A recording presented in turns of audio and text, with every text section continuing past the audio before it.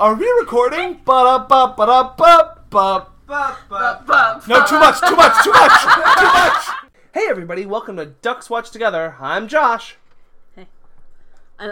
Sorry, I'm Kylie. And on today's episode... You get worried that people don't know who I am. Well, they don't. Who cares? I cares. I'm just a voice. You're a wonderful voice. You should have an identity to that voice. And on What today's are you episode... looking at? What are you looking at? And on today's episode, we talk about the Laika films ranked. When did you figure out how to pronounce their name? Me? Yeah. I don't know. I don't think I ever had it wrong. Oh. I feel like I just heard it and I was like, alright. Yeah, I did. It was sometime, because I remember when we were talking about Kubo, I didn't know how to pronounce their name. And then somewhere along the line, somebody said it, and I was like, oh, I guess it's Laika. There you go. I just do more intensive research. You might also be better at pronouncing out words than I am. I'm pretty sure I just heard it on a podcast. And that's probably also fair. And now here we are. Here we are today to talk about the films of Laika. Kylie, why are we doing this episode? Because we just did Laika. Sorry, we just did Missing Link. Yeah? Yeah. So we're like, let's pair all the Laika films with it? Yeah, did you have a better thing to pair it with? No, I didn't. Yeah. Well, Missing Link wasn't, originally on the calendar. It got added, last minute. True story. Yeah. Here we are. And now we are here talking about all 5 Laika films. Mm-hmm. Not Corpse Bride, though. Because though some organizations might list it as a Laika film, Laika does not list it as a Laika film. And therefore, it does not count. I mean, I think they were just hired out to make it. You don't matter. Well, I mean, who really wants to talk about Corpse Bride? It's number 6. It's bland and boring. Next, please. Okay, great, done. We got that. Got that one out of the way. The guy doesn't seem interested in either of these ladies. Kylie, do you have any, oh, sorry, before we jump in. No, I don't have any rule provisos, quid pro quos. It's 5 films that have already randomly been selected for us, and I just have to put them in an order. Fair. That wasn't my question. We'll get to my questions in a second. But before we do that, I have a question for the audience, which is the inquiry of the half-squared fortnight, which is, what's your Laika ranking? Tell us below. You're going to hear ours. Mine's a better one. Oh, fine. Mine's a good one. Okay, yeah, go for it. Mine's a good one. Yeah, go for it. Yeah, okay. Yeah. So, besides Laika films, what's your favorite stop-motion picture? Isn't that 4 films that you can pick from? Well, then pick from them. Besides Laika films. Yeah. So we're not counting Corpse Bride, so Corpse Bride counts here. Sure. Frankenweenie. Sure.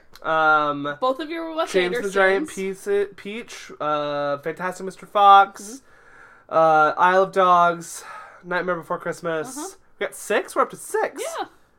Man. Nightmare Before Christmas is my favorite non-Laika animated film. Okay, I don't have one. This, in fact, was a better question. I hate all of them. They all suck equally. I don't hate them. They make me think that I want to rub felt puppets on my teeth. Okay, well, only 2 of them make me want to do that. It would probably be Nightmare Before Christmus, just because of my disdain for everything else. By default? Yeah. Because, I don't hate Nightmare. I think the music's good. Yeah. It weirds me out. Danny Elfman's here for you. Only sometimes. He's like, Oingo Boingo makes a movie. Yeah. Oh, no, I have the answer. Oh, what is it? Anomalisa. But you left out of your Hardman and the films. Oh, Aardman films. Yeah. You've got Shaun the Sheep. You've got Wallace and Gromit. Pirates. Oh man, there are those too. A town called Panic. I actually really like. Shaun the Sheep. Mary and Max? Oh, we Wow. left out Mary and Max? We did horrible at this. Oh man, okay, new answer. Shaun the Sheep the movie. Shaun the Sheep. It's so good. My Life as a Cucumber. As a courgette? I just like the word courgette, Kylie. Okay, well then you have to do it all in French. Mi life as a courgette. It's ma vie. Ma vie as courgette. A courgette? Stop.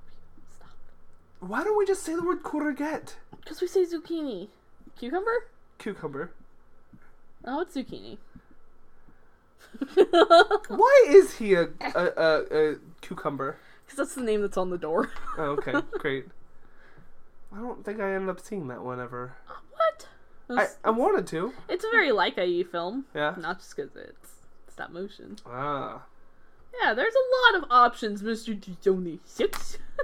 Okay, fair. Look at you, Google. Yeah. Having all your information over there. No, I got these from my brain.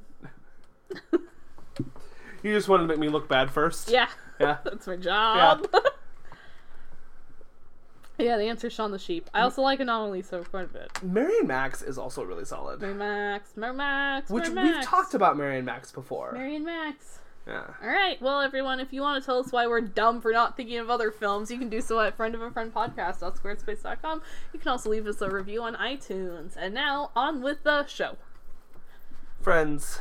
Romans. Countrymen. Lend me your ears. I come to praise Laika, not to vary it. For the Okay, cool story. for the goods of a movie company trying outweigh this one film that wasn't so strong. Yes, agreed.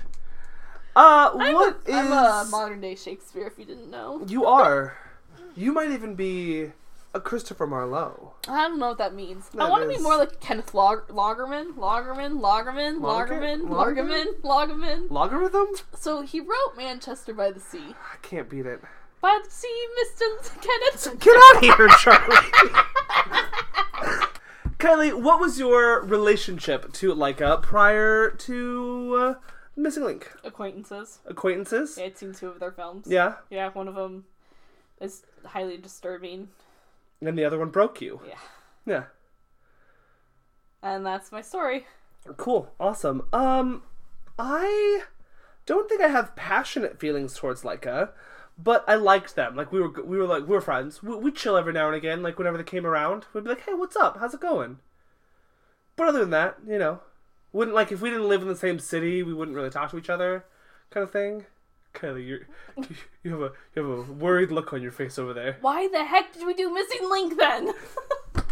I thought you really liked Laika. That's why I was like, listen, Josh, we'll do Missing Link. You like Laika. I do like love Laika. Laika. I don't love Laika. Laika's your favorite thing in the world. I don't love Laika. I like them. I think that they are a good studio. Laika and like Aardman might be on a similar level for me, though I think... Yeah, no, Laika might be better than Aardman. Who knows? Okay, so... Can I make a statement? Yes. Having seen one Aardman film. Okay. Is Shaun the Sheep an Aardman film? Shaun the Sheep. I'm going to make 2 statements having seen 2 films. I will make my statement. What's your other one besides Shaun the Sheep? Oh, I've only seen 1. You're right. Okay. No, Early Man. No, I was right. I had 2. Oof. Okay. Yikes, Early Man, not a good representation. No, but here's my thing. Okay. One of these studios, a little bit more appropriate for, like, families and, like, children of all ages.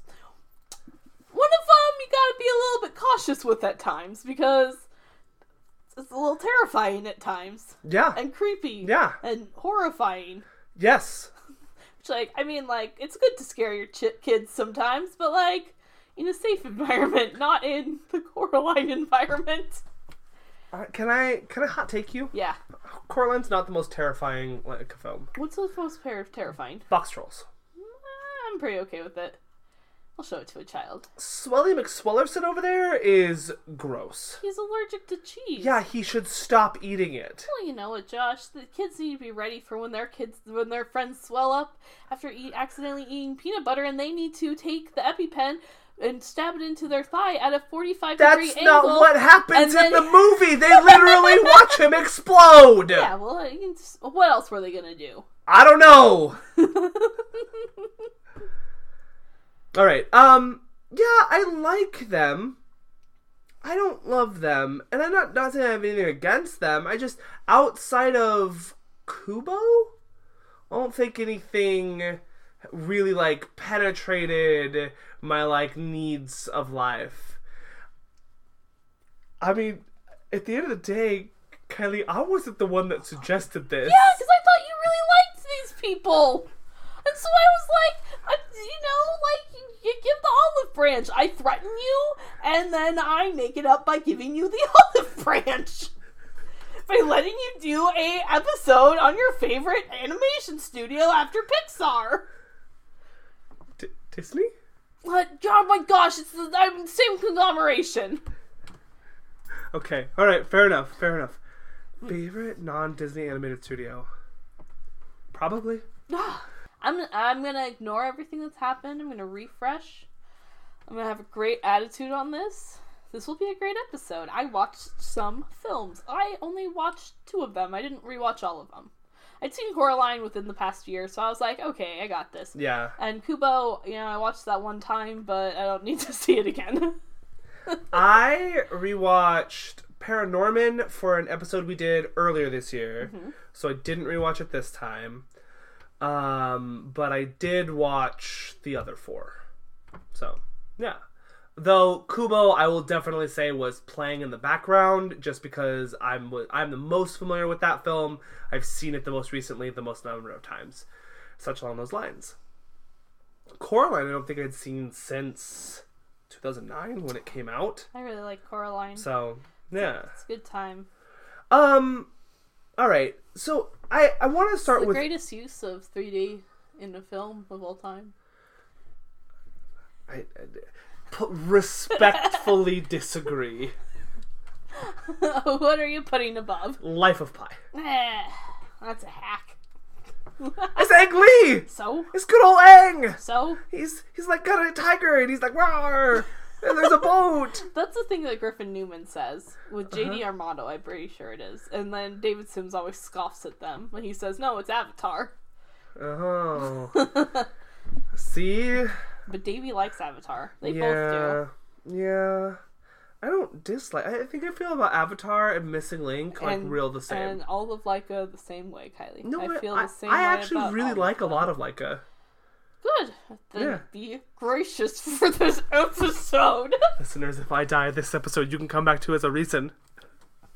I want to start with overall thoughts on Leica now that we've kind of been immersed in their milieu, so to speak, their ideas. What are your kind of overall thoughts on Leica?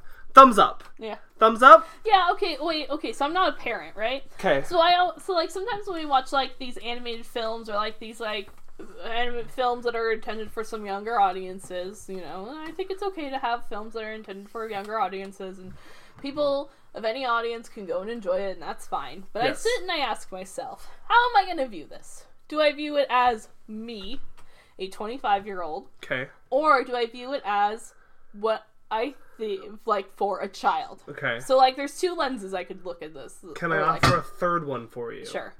As Jack Torrance. Because you gotta view that movie through his point of view, so you could view every movie as Jack Torrance. Is that what we tried to do? That's what we tried to do for The Shining, and I was like, I'm supposed to view this through him? Yeah. He sucks! Sorry, sometimes I make callbacks to episodes that happened like 6 2 years years ago. That was back on the couch days. The Shining might still be one of our better episodes. We were doing a commentary with it as well. Yeah. I hadn't seen that film in so long. Like, we were just talking off the cuff about it. Maybe that's how I should do it. Not watch the film, just talk about it. Just take the microphone to the theater with you and just be like, hello, listeners. I am here today. I could have done that in Missing Link. You could have. No one would have stopped me. They never came and checked to see if I was still breathing. So bitter. All right, 2 ways to watch a film. Okay, well, 2 lenses Yes. in which to think about a film. Yes. Like, how would I view this as for myself? Or, like, how do I view it in terms of how I think it would be for a child? Because I think I talked about this on the Kid Who Would Be King episode, where I was like, sure, had I been, like, 12 and I watched this film would have been gangbusters. I would have loved it. Mm-hmm. But, like, I'm 25. I was 24 at the time. Yeah. And I was like, whatever, it's fine. And so sometimes I think of, like, I question, like, is this a good kids film or a good film? And so with Leica is a film where if I thought about showing it to a child, I might be hesitant with some of these. I might not like little kids. I might wait till they were a little bit older. Or if they were like, man, I really want spooky things, I'd be like, okay. Yeah, I agree with you. I feel like this is like fourth, fifth grade, and up kind of studio, except for maybe Missing Link. I don't see anything really. I think that with most of them, that older child audience of like 10-ish is probably most appropriate. Also, there were some scary things happening in a few of these. My overarching thoughts of Laika, I think, You were watching a short film. Was that a Laika film? That was a Laika film. It was terrifying. Yeah. I only saw the last, 30 seconds, and, a little boy gets left on the moon to die. Yeah, well. Matthew. He was pretty excited about it, so. That was their test short film. So Laika, as a studio, started out as Will Thurston, I'm fairly certain that's the right name, Productions. And Will Thurston Productions' most famous claim to fame was a lot of stop motion commercials. His biggest ones including the California Raisins and the Domino's Noid. Bring back the Noid! Bring back the Noid! Bring back the Noid! And then that's who I would be if I was in Ready Player One. I'd be the Noid. You'd be the Noid? Yeah. That's solid.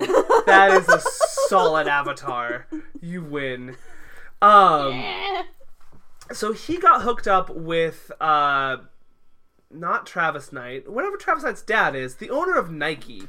And Nike and him came together to form Laika Studios. And with that, they came together to form Laika, two sides of the studio. There's basically Laika Entertainment and Laika Marketing. And Laika Marketing... Phil Knight? Phil, there it is, yes. Was commercials. And that was how they made a lot of their money, is through their commercial and development there. They also had a CGI division for a while as well, which is why their first short film is not stop motion, it's CGI. That being said, Phil Knight eventually then buys out this Will Thurston fella, and he's then in charge of it, and eventually his son, Travis Knight, who was an animator with Laika, becomes the president he was originally and CEO. A rapper. Excuse me? He was originally a rapper. Oh, okay. He was Chili Tree. I did not know this. So he was Chili Tree because his dad had a studio. He made a 5-song demo as Chili Tree. Man, if only my dad owned Nike, I could just do whatever I wanted. Wow, isn't that what all rich people think? I mean, yes, exactly. And man, if my dad owned Nike, I might fix the water supply in Flint. That goes with doing whatever you wanted. Oh my gosh, I went on this huge rant the other day about Congress because of, so Congress is wading into this Spielberg versus Netflix situation. Why? Because don't they have more important things to worry about? Yeah. Flint doesn't have any water! That is literally what I said. And was like, so apparently they're saying that if the Academy bans Netflix, they're creating a monopoly over their system, and they're breaking antitrust laws. And literally my response to that was Flint, Michigan doesn't have water. Come on, Congress. Mm-hmm. Get your crap together. Worry about the movies last. Yeah. Put that last on your list. Movies and sports. Stop regulating those right now. Go give Flint, Michigan water.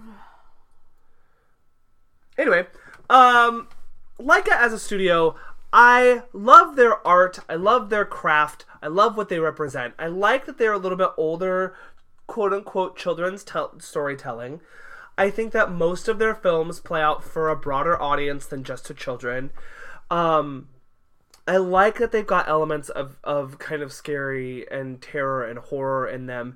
It is clear that there is a type of artist and person that they like to bring in. And in rich people. In a lot of ways, their artists kind of seem like they're not saying that this studio has any connection to Don Bluth, but they're Bluthian in their inspiration, because Bluth was not afraid to be a little terrifying for children also, and play to a little bit of an older child's audience. And I think Laika is true as well.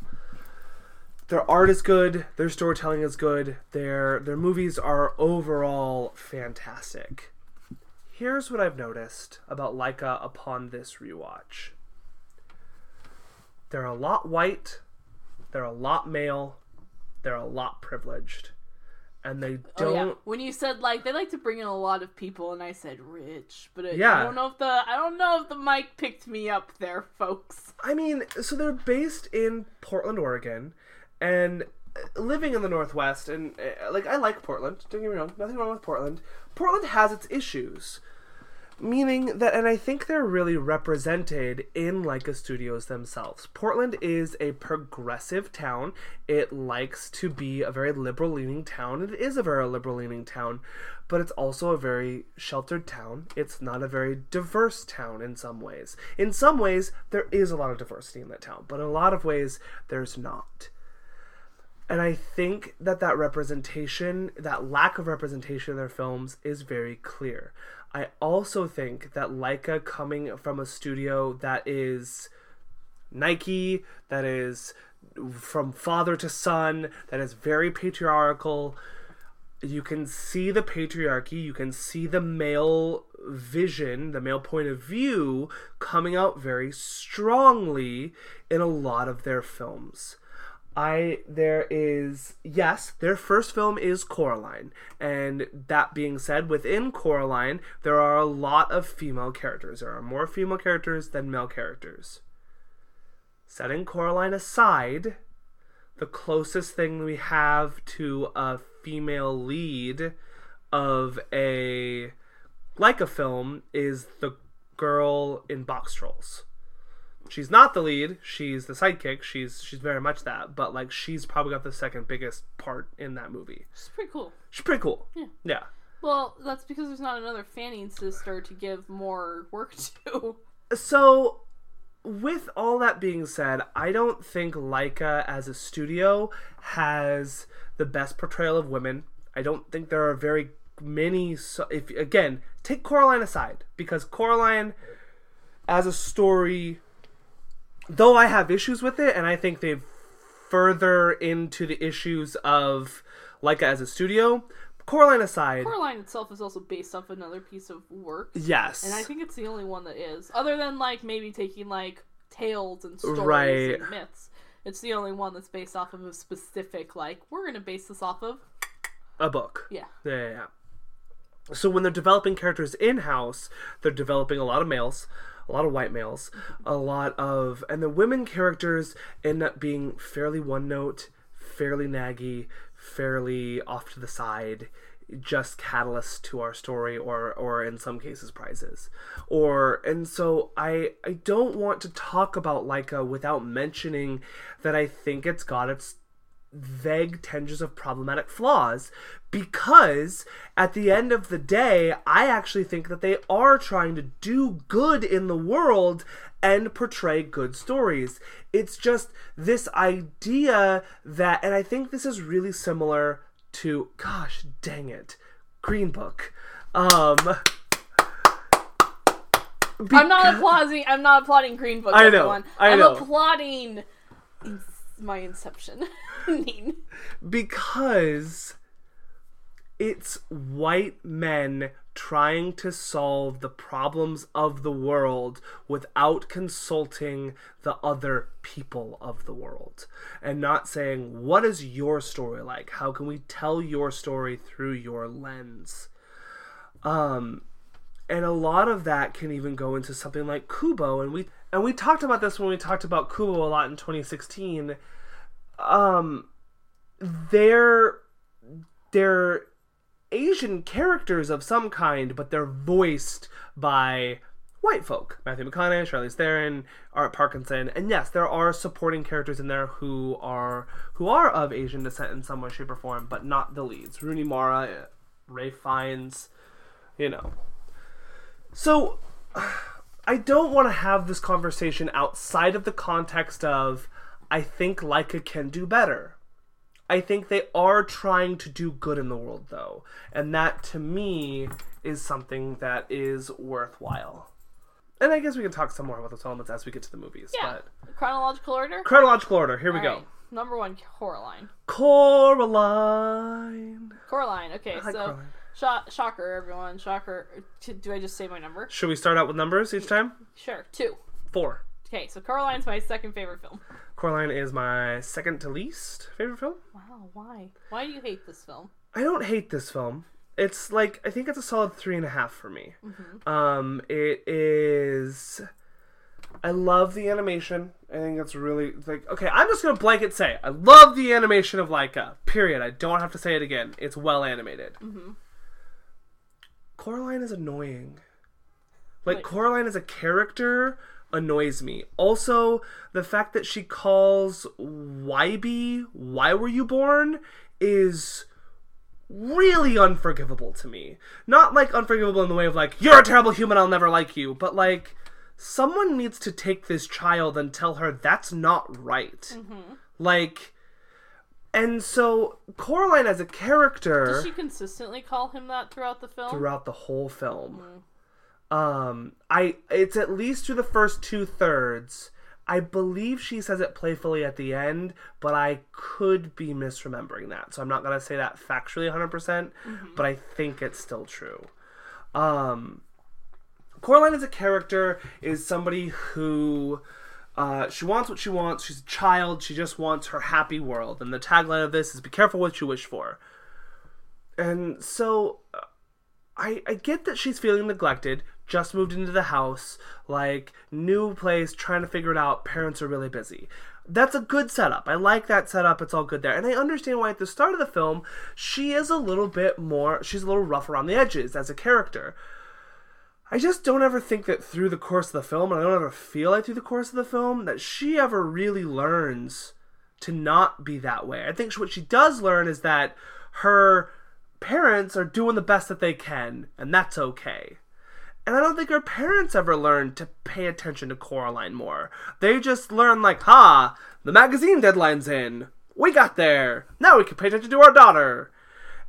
And so I just wish as a whole with Coraline that the messaging of the movie because I think it's be careful what you wish for, because when you get it, it might be a crazy spider lady.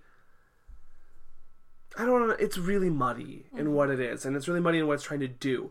It's a good movie. I enjoy watching it. I think there are some amazingly created sequences. The characters are fun. That song that the other father sings has been stuck in my head since 2009 and is now back. So good job, everybody. But overall, I just think that as a film, it doesn't quite come together satisfactorily in terms of whatever it's trying to say. Mm-hmm. And I didn't feel that way when I read Coraline. So I would say that the book and the movie are actually very similar. Yeah, the parents okay. themselves, what I liked about the parents not learning the lesson is that the parents aren't the ones on this adventure to learn the lesson. And that's what it feels more naturalistic and realistic of. The parents are no longer busy, so now they can pay attention to her. But the parents themselves don't learn the lesson through it. Like, the parents are just there as a means for Coraline. But what lesson does Coraline learn? You know, I think she stops being less of a horrible person. Well, something that I like about Coraline itself, as I talked about on the Alice in Wonderland episode, is that Alice in Wonderland is one of my favorite Disney films, and Alice in Wonderland and Coraline are very similar in its pacing and things. Yeah. Of it's just this girl going through this magical world, and like everything is kind of falling lopsidedly, and that's what I guess I appreciate the most. And with Alice in Wonderland, Alice herself doesn't really learn a lesson. She learns, like, the real world's kind of cool too. Yeah. There's no evil queens. Well. Well. But I just find something very enduring, and Coraline is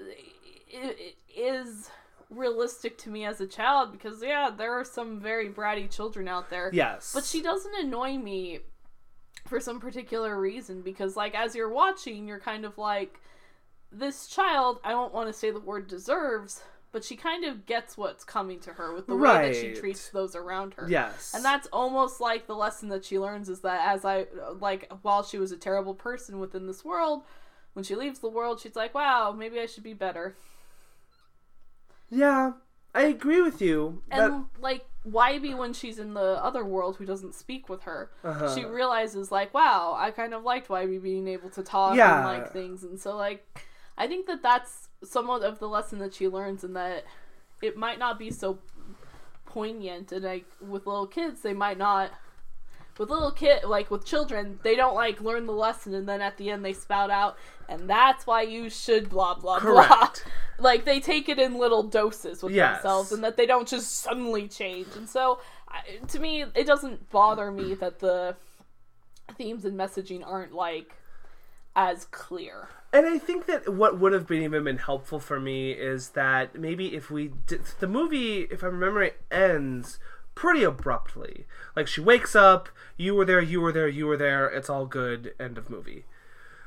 And maybe if we spent some time with in a post world, seeing her not only just interacting with YB, but interacting with her parents a little bit. And I'm not saying that it needs to be a lot of it, but, you know, something of, maybe we just go downstairs to breakfast the next morning, and maybe instead of, like, whining about what's there, maybe she helps her mom, or something, you know, like, not, and I don't even need a huge thing, just something small, as in showing me a little bit more that that's come through to her, because I get that, like, that's what the whole thing is. It is about her learning to accept the people in her life for what they are, and accept the love that she is given, and I appreciate that. Like, that's a good, solid idea. I guess that adding a final, like, the next morning would have been nice. Yeah, and I mean, and not even like, and then the other thing is you mentioned that it's not the parents' journey to go on, and while I 100% agree with you on that, they were kidnapped by a spider lady and placed into a snow globe,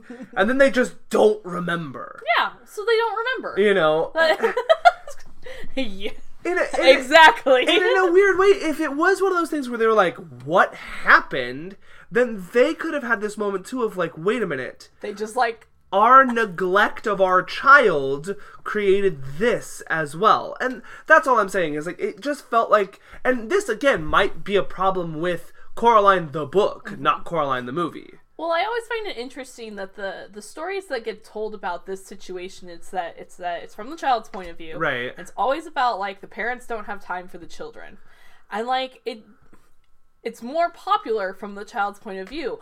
But like, what would it be from the parent's point of view, of the parent learning that lesson? Because essentially in most of these, it's the kid learning like, well, I gotta just do my best, and my parents still love me. Like, where are the parents, like, being held to task? They'll have their day in court.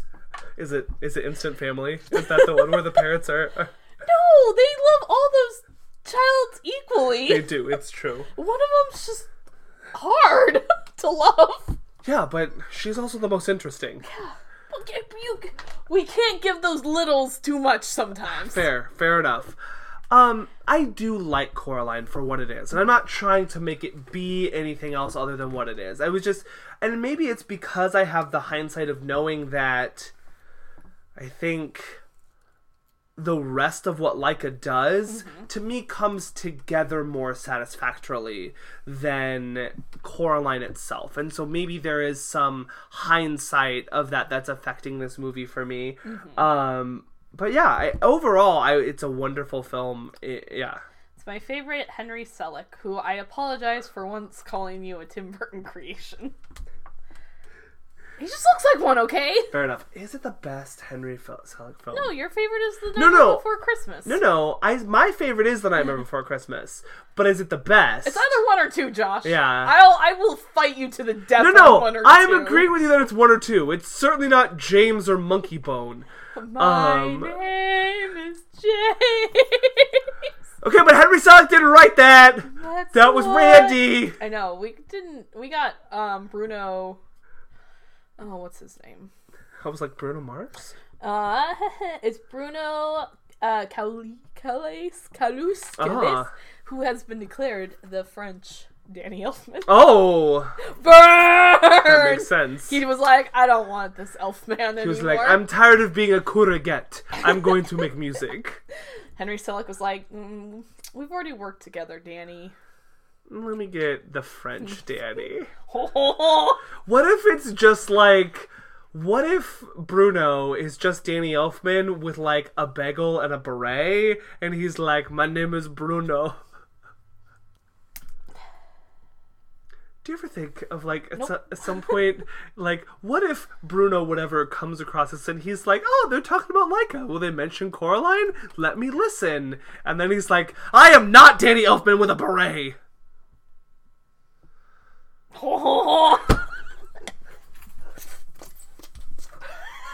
He's certainly turned the podcast off at this point. With my disrespect of the French. Well, listen, Bruno, I like your score. It's a solid one. All right, everyone. So number 2.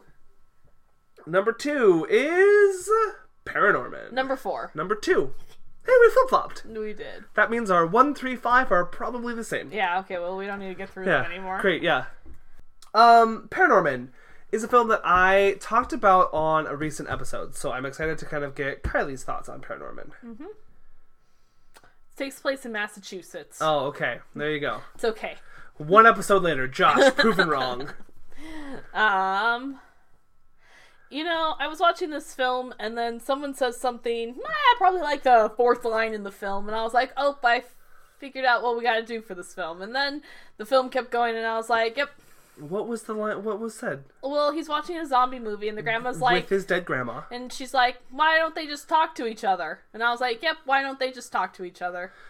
The problems of most movies right there. Why don't you just talk to each other? Yep, and so then the rest of the film, I was like, well, you guys just need to talk. You just need to talk. You just need to talk. These zombies are fine. You just need to talk to them. Yeah, but there are zombies you around. You just need to talk to them. You just need to talk to them. It's hard to talk to someone when a zombie's trying to eat you. Yeah, this film's a little bit strange of like, oh, I'm supposed to feel bad for these zombies. They're not trying to eat him!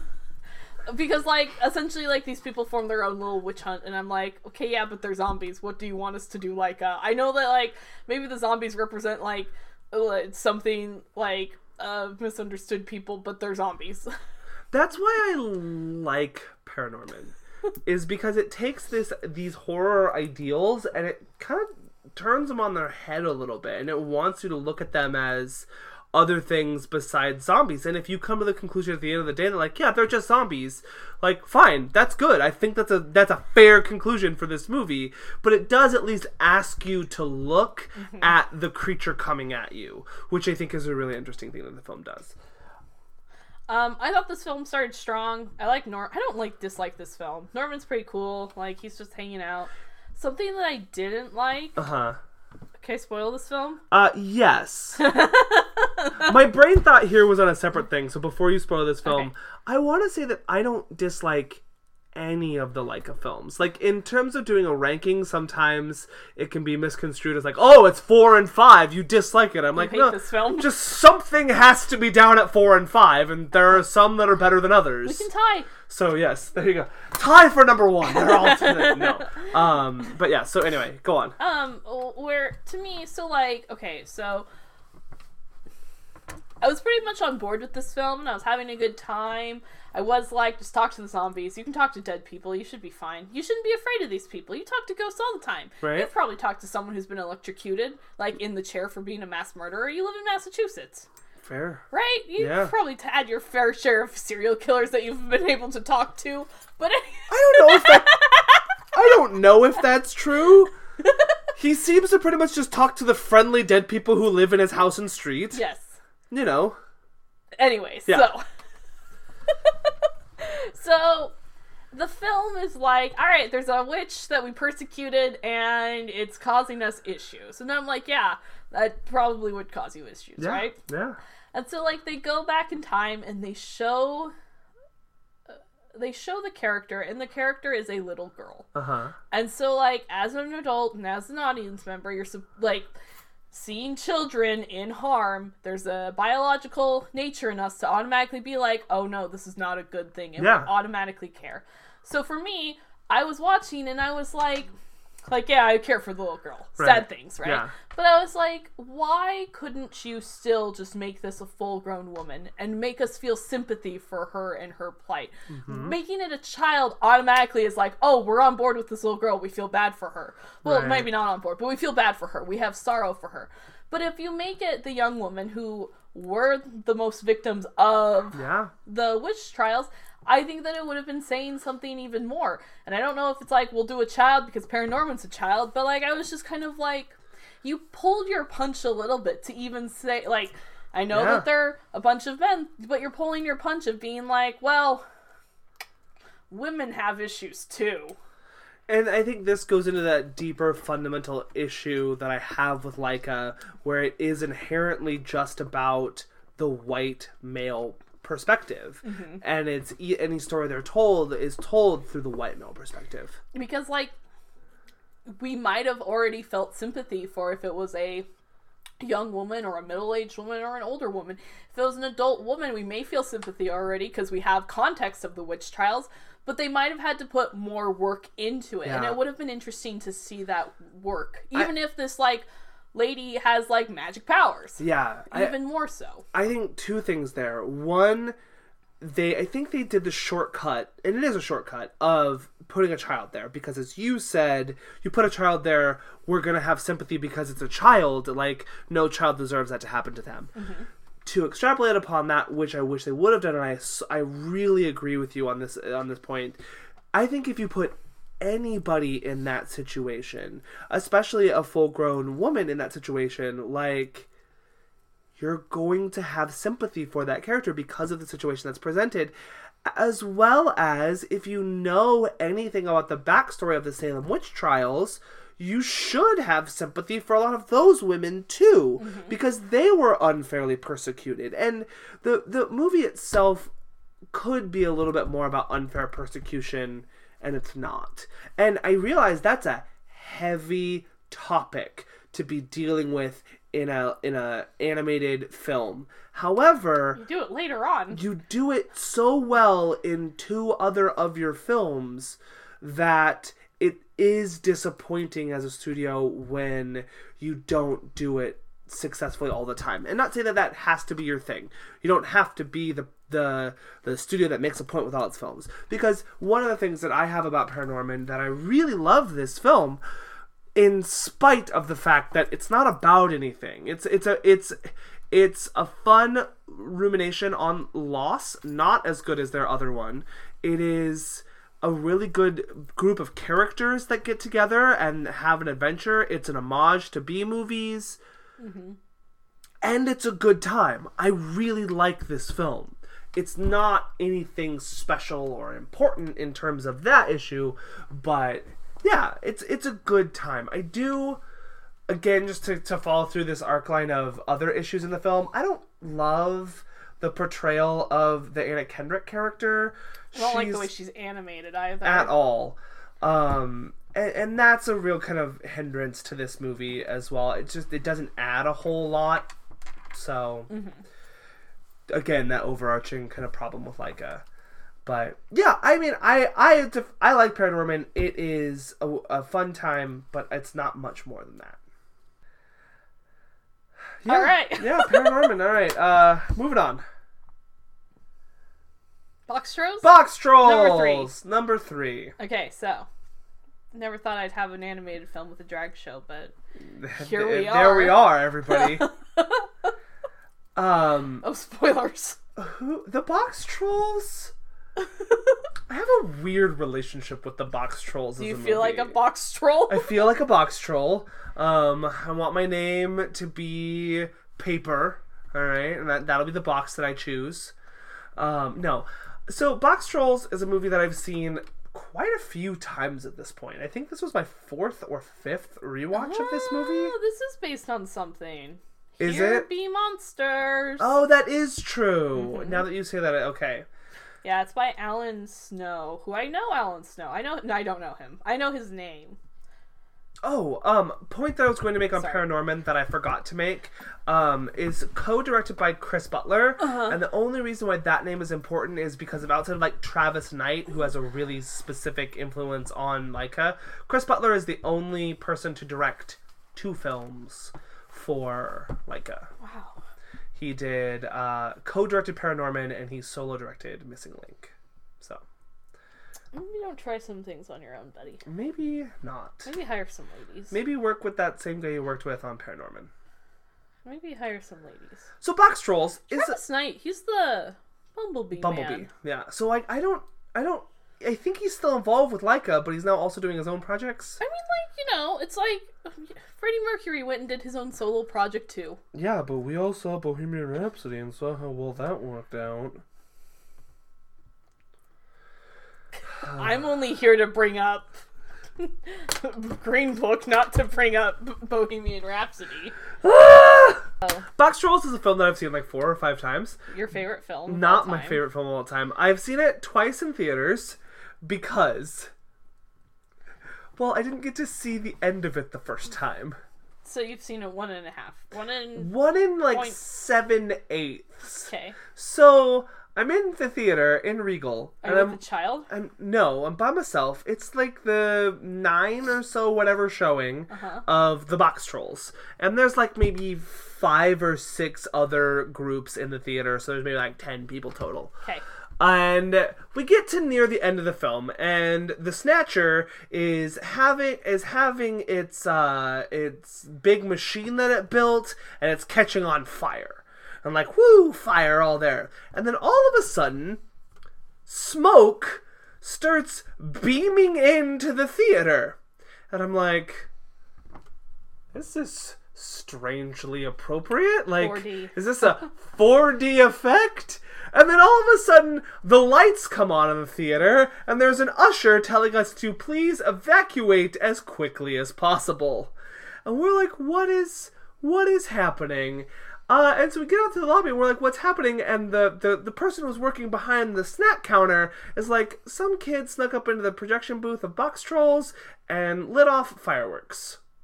Like the little, like, poppy ones. So we had to evacuate the theater. Okay, so I watched this for the first time the other night. So I had to go back and watch it. Yeah. Watched it once and I was like, that's enough. I defended this film for a little bit to people, which is why I kept watching it. Because people kept being like, this film was dumb. I was like, no, it's not dumb. This film's kind of dumb, but it's not dumb. I like this film. I feel like I like what the Box Trolls represents more than I like the Box Trolls as a film. If that makes sense. Why is once enough for you, Kylie? I don't know. Because, like, I don't got time. Ain't got time for these trolls? Yeah. These Box Trolls. Oh, so, like, you gotta let them marinate before you go and watch it again. Yeah. Yeah. Yeah. That's one of the things. It's one of the real things about this. You know, I was watching this film, and at first, I was like, I don't like this whole Richard Ayoade. How do you say his name? Ayoade? Oh, yes, Ayoade is right. Ayoade. Richard Ayoade's character of being, like, very much like, yeah, I'm meta. And as I was watching it, I'm like, I don't appreciate this meta-ness in this film. But then as it kept going on, I was like, oh, maybe we need more people to be meta. Yeah. To think about whether they're doing the right thing or not. And then to change their actions. Yeah. Because they realize they're not the good guys. It's a real Captain Marvel It story. really is. I like that subplot for those 3 characters. Yeah. Well, only 2 of them change. One of them's like... Tracy Morgan's still just crazy. Yeah. Yeah. So, that's... Again, to touch on some, before I get into the things that I actually really like about this film, because I think there is a lot of things that I really like about this film. There's no people of color in this? But there's voices of color in this. Yes. Because Richard Ayoade and Tracy Morgan are actors of color, and so it's... And half of Ben Kingsley. Half of Ben Kingsley. Although... Good job, Ben Kingsley. I did not... Like, every time I come to this movie, I'm like, who's the Snatcher?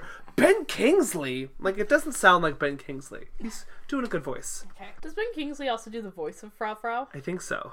Well, see, he deserved an Oscar Yeah. for that. Because, like, I was like, well, it's the same character, but Ben Kingsley didn't do his voice. No, I'm pretty sure it's the Ben Kings. Kingsley can't sing. Well, little did you know. Ben Kingsley can sing. Yes. He can hold a tune. I shouldn't say he's like... I do want to talk a little bit about what I do like about this movie, because I think on the whole, this movie is a really solid movie. It's a little gross. I don't love the, like, that character eating cheese and, like, swelling up. That's hard to watch. Now we have to put leashes on him. Yep. And we almost kill all the Box Trolls. Yeah. And there's a crazy Simon Pegg. Yep. That's not Simon Pegg. It is. It's Nick Frost. The father is Simon Pegg. Is isn't Simon it? Pegg in this? I don't think it's Simon Pegg. Mr. Nick Frost is one of the bodyguards. Is one of the bodyguards. Yeah, and Simon Pegg is the father? No, you're probably right. I'm gonna give that to you. I listen. I listen. I listen to British people. I don't just ignore them as British. Fair enough. The film itself, I love the story of the relationship between eggs and fish. I love that it's about finding, what a father is and what it can be. But also, this is where I said that, to me, I think the Laika Studios whipping a little bit of message at you comes together the most clearly within the Box Trolls. Because this film is set up as a look at the patriarchal system and why it is the way that it is. It looks at white privilege and its power, and how literally one form of white privilege wants to have more privilege and therefore will create a rumor about a different race of people and hold that race down for its own platform, and how we don't, as a society, we just believe the nonsense that's been spilled to us without doing our own research, and therefore we can say a whole race of beings are bad or scary or violent just because we've been told that way without doing any research, and we just want to believe those things. And that it's literally about the oppressions, the systematic and institutional oppressions and racisms that are inherent in British and American societies, and somehow The Box Trolls is the most prescient and relevant film that's ever been made. I liked at the end how, he wasn't just like, my biological father is now my real father forever. I like that too. But he's like, well, fish, but you're a close eighth father. He's like, you did the right thing, but fish. They raised me. Yeah. It's like, I'm a troll. Why are they afraid when he doesn't have a box on? Because that's rude. What? It's indecent. Is it you bring Classy Kylie back here. She'll understand. Is it because he's naked? It's because he's naked. I mean, listen, there's a whole joke later in the film where, the Box Trolls get naked, so... Fanning is a very interesting character in this, to me. Yeah, I don't love that character. Let me say something. Okay. Very realistic. Yes. Of, these children who are, all in for the gore and violence, and, yeah. Yes. I mean, and when you get a little bit older, middle school years, it's serial killer. You get...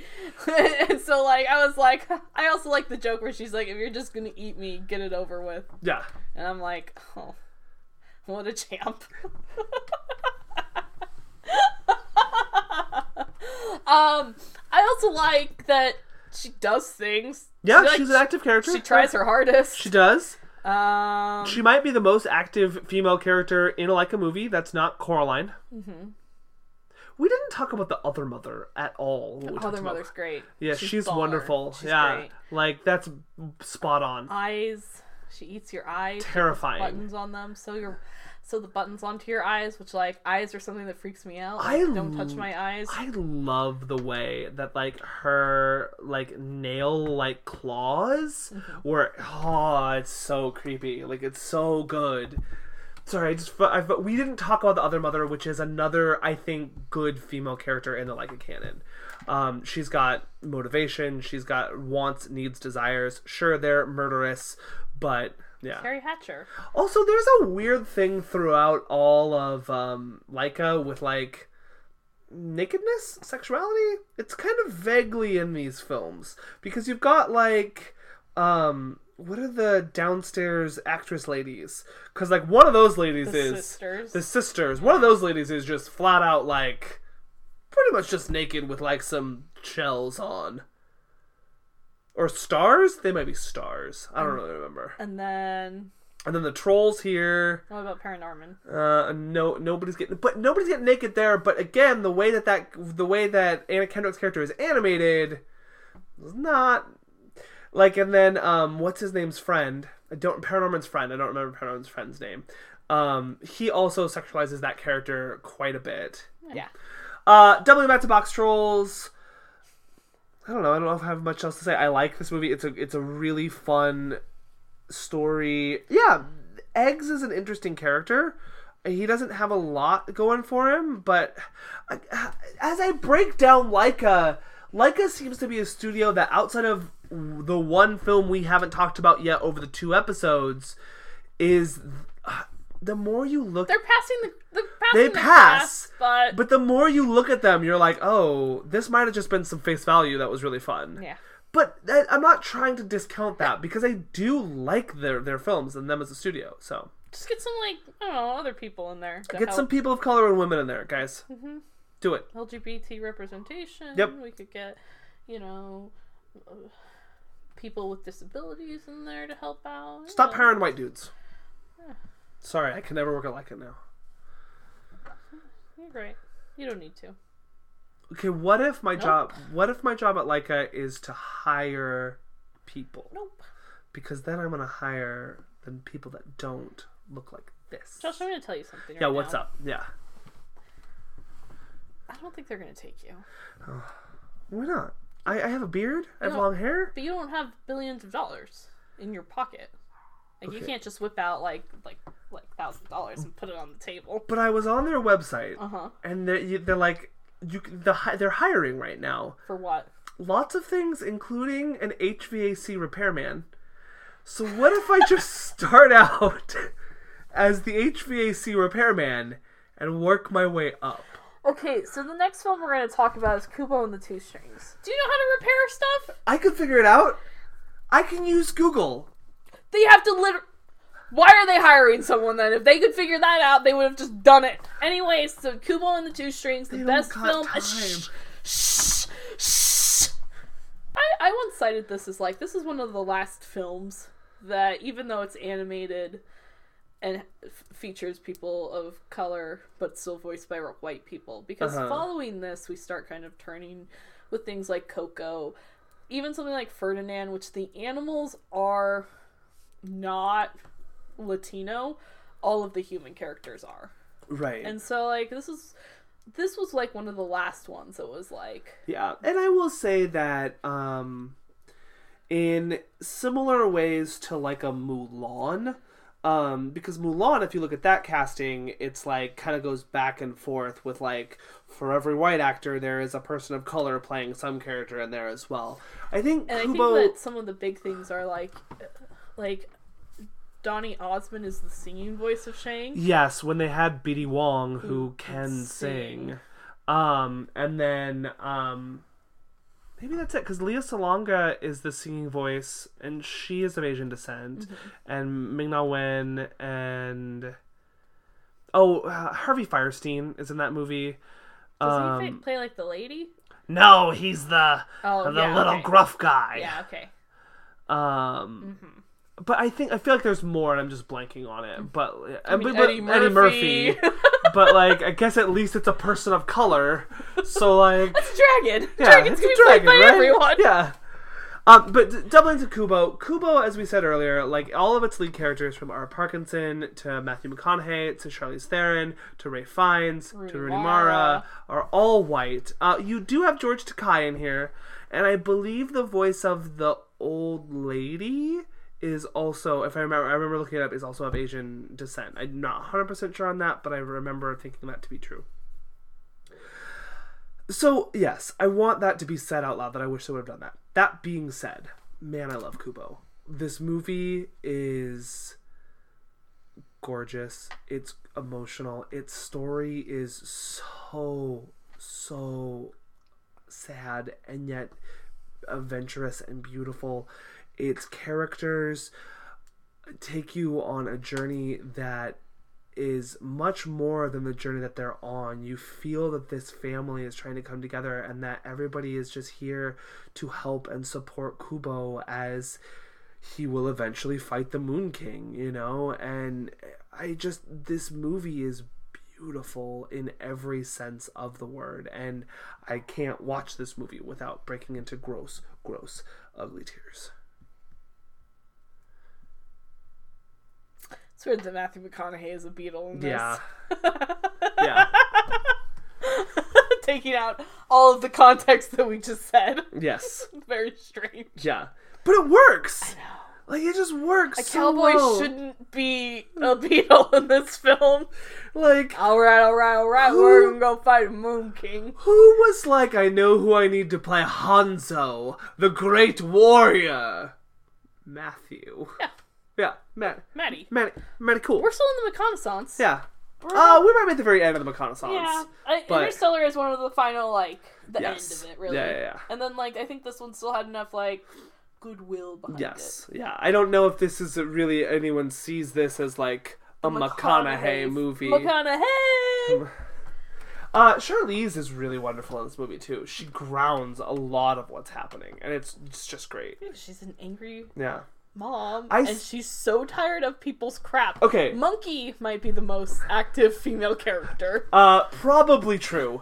That if I'm ranking them, it's Monkey. but she's also got her kindness to her. Yep. She's fair. She's like stern.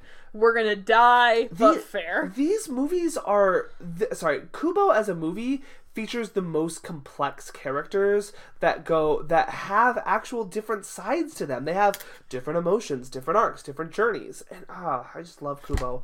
Other quick casting thing, I'm sorry, you missed a golden opportunity. If you are going to cast twin witches and you're gonna put one Mara sister in, don't put her as both voices. You cast the other Mara sister. How dare you? This is just a missed opportunity. There are two. Cast them both.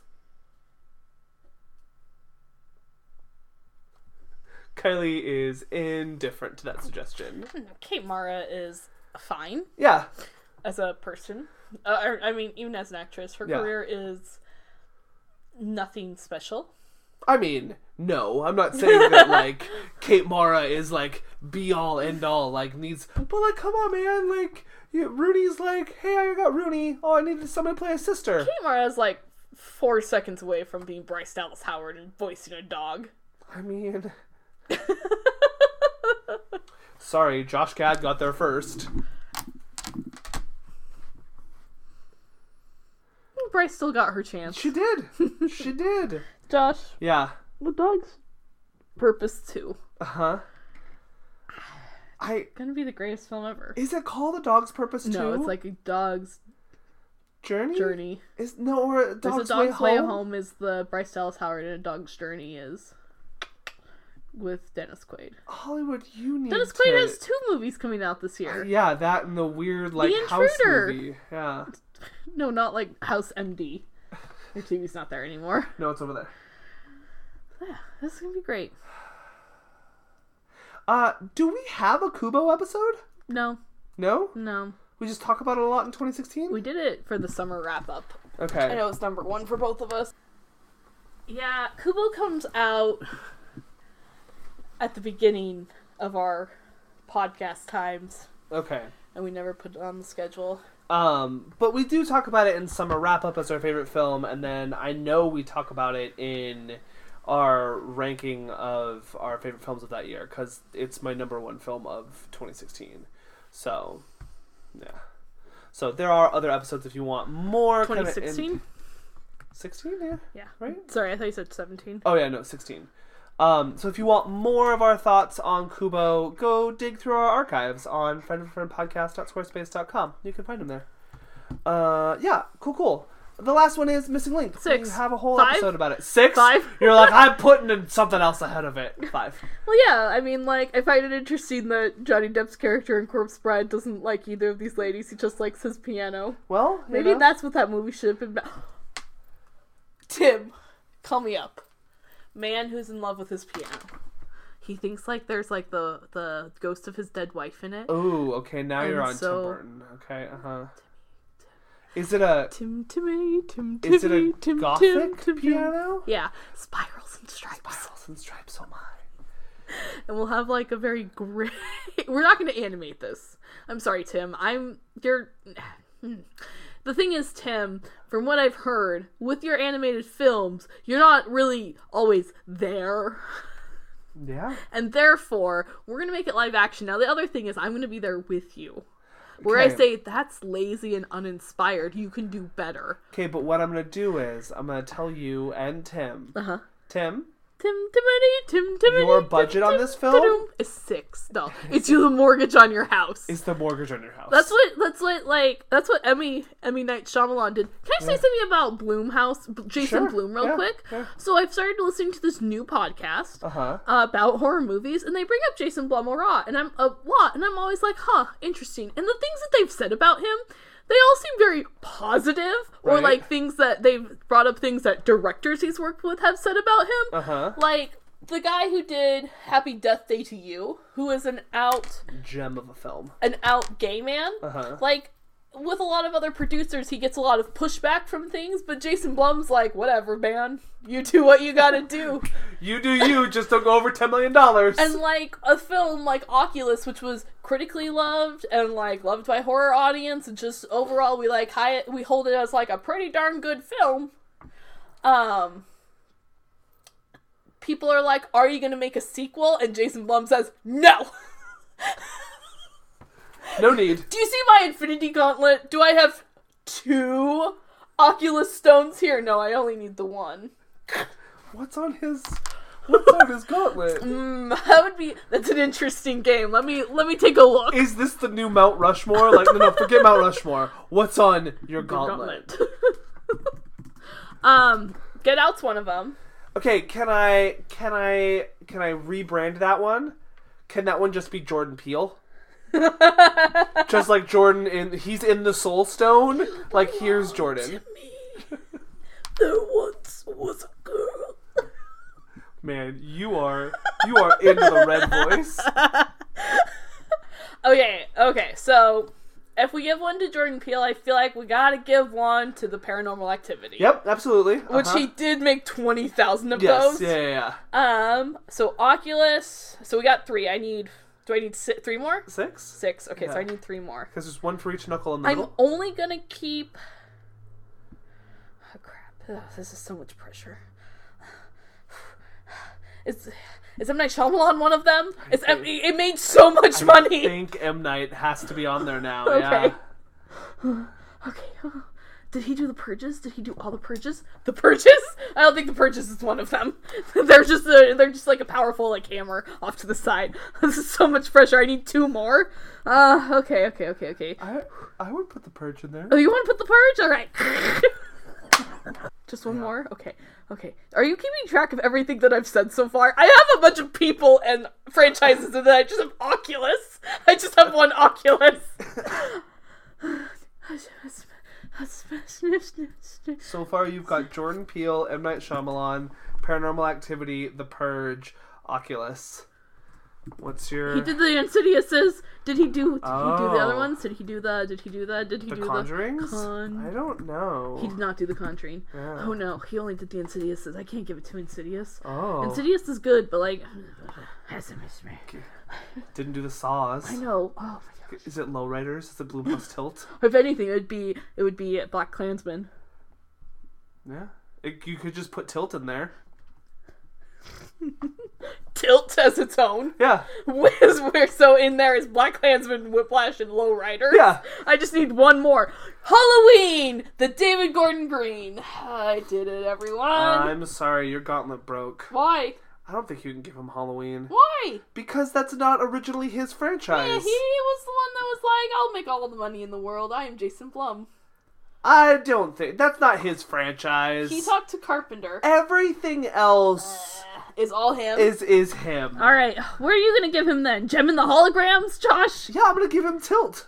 I'm just gonna give him Blumhouse Tilt. That's gonna be his last How one. many do we have? So we got M. Night. We got one. We finished it? If you give him Tilt, you're done. Oh, phew. Okay. Yeah. That was easy. Okay. I thought I had to fill in one more, Josh. That's why I was giving it to Halloween. No, you're fine. Alright. You did it. Missing Link. Not as good as anything else. Fine on the whole. Would show to a child. Would show to a child. We have a whole episode about it. Go listen to it. What's your favorite fanning performance in a is it the girl from Box Trolls or is it Coraline? I have to pick one of those. I can't pick any other fanning performance. Well, in a Leica film. Yeah, if they've done other things in a Leica film, go for it. They're so different, though. Yeah. They're the same, but they're so different. I guess probably Dakota Fanning. Listen, at one point we were saving the Fannings, Yeah. and Leica was helping us with that. And at one point we were going to save the wolves, and now we're only really interested in Alex. Yeah. I mean, you know. Yeah, he's Dwayne The Rock Johnson. Yeah. So which Fanning? Dakota. Dakota. Yeah, I feel bad for her. Yeah. She got ensnared in the Tarantino trap. Oh, yeah. Get ready for her to be exploited. Yeah. All right, everyone. Here we'll do a thing. Name Leica Films. Yeah.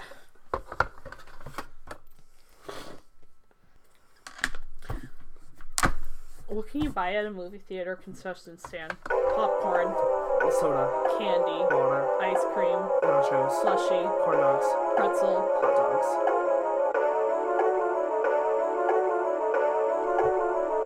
Did you say licorice rope?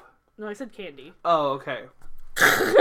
I Maybe guess. we got there. Maybe we did it. All of it. Yeah. Oh, you can buy like alcohol at some of them. Yeah. Ice cream, espressos. There are now dining theaters. Yeah, so it's dumb. Yeah. Dinner and a movie doesn't mean at the same time. All right, everyone. If you want to catch us at other places, I'm sorry that this wasn't I thought I was giving you this great gift. I thought I gave you an Infinity Stone, and apparently all I did was hand you a broken Thor hammer. No, you gave us a tesseract. You gave us oh look, here's the casing for the stone. Josh, if I tell you I don't know what the Tesseract means, and I don't care for you to tell me right now. Well, you see. Josh, it's almost your birthday. I'm so excited for you to get my gift. I'm excited. It sucks. I literally thought you were gonna say it sucks. It does. But it's in a way that you need it. I'm excited. I am very excited. All right. Yeah. No, friends. The next time we talk to you, we're gonna be maybe doing something for my birthday. Undecided. Quack, Quack, quack. No, we gotta give the contact information. You can find us at friendofafriendpodcasts.squarespace.com.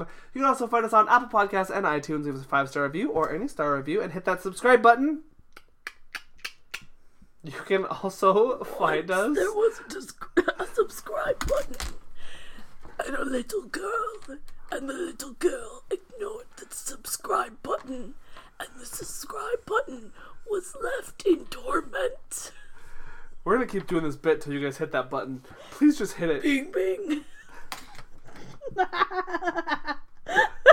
Oh, that's so good. Oh. You can also find us on Facebook at Friend of a Friend Podcast. You can find us on YouTube at Ducks Watch Together. Tumblrs, Ducks Watch Together. Letterboxd, Darby ECT and Kylie Callisher. I forgot Twitter. TWT_podcast. Thank you so much for listening. I've been Adelaide. And I'm Kylie. Quack, quack, quack.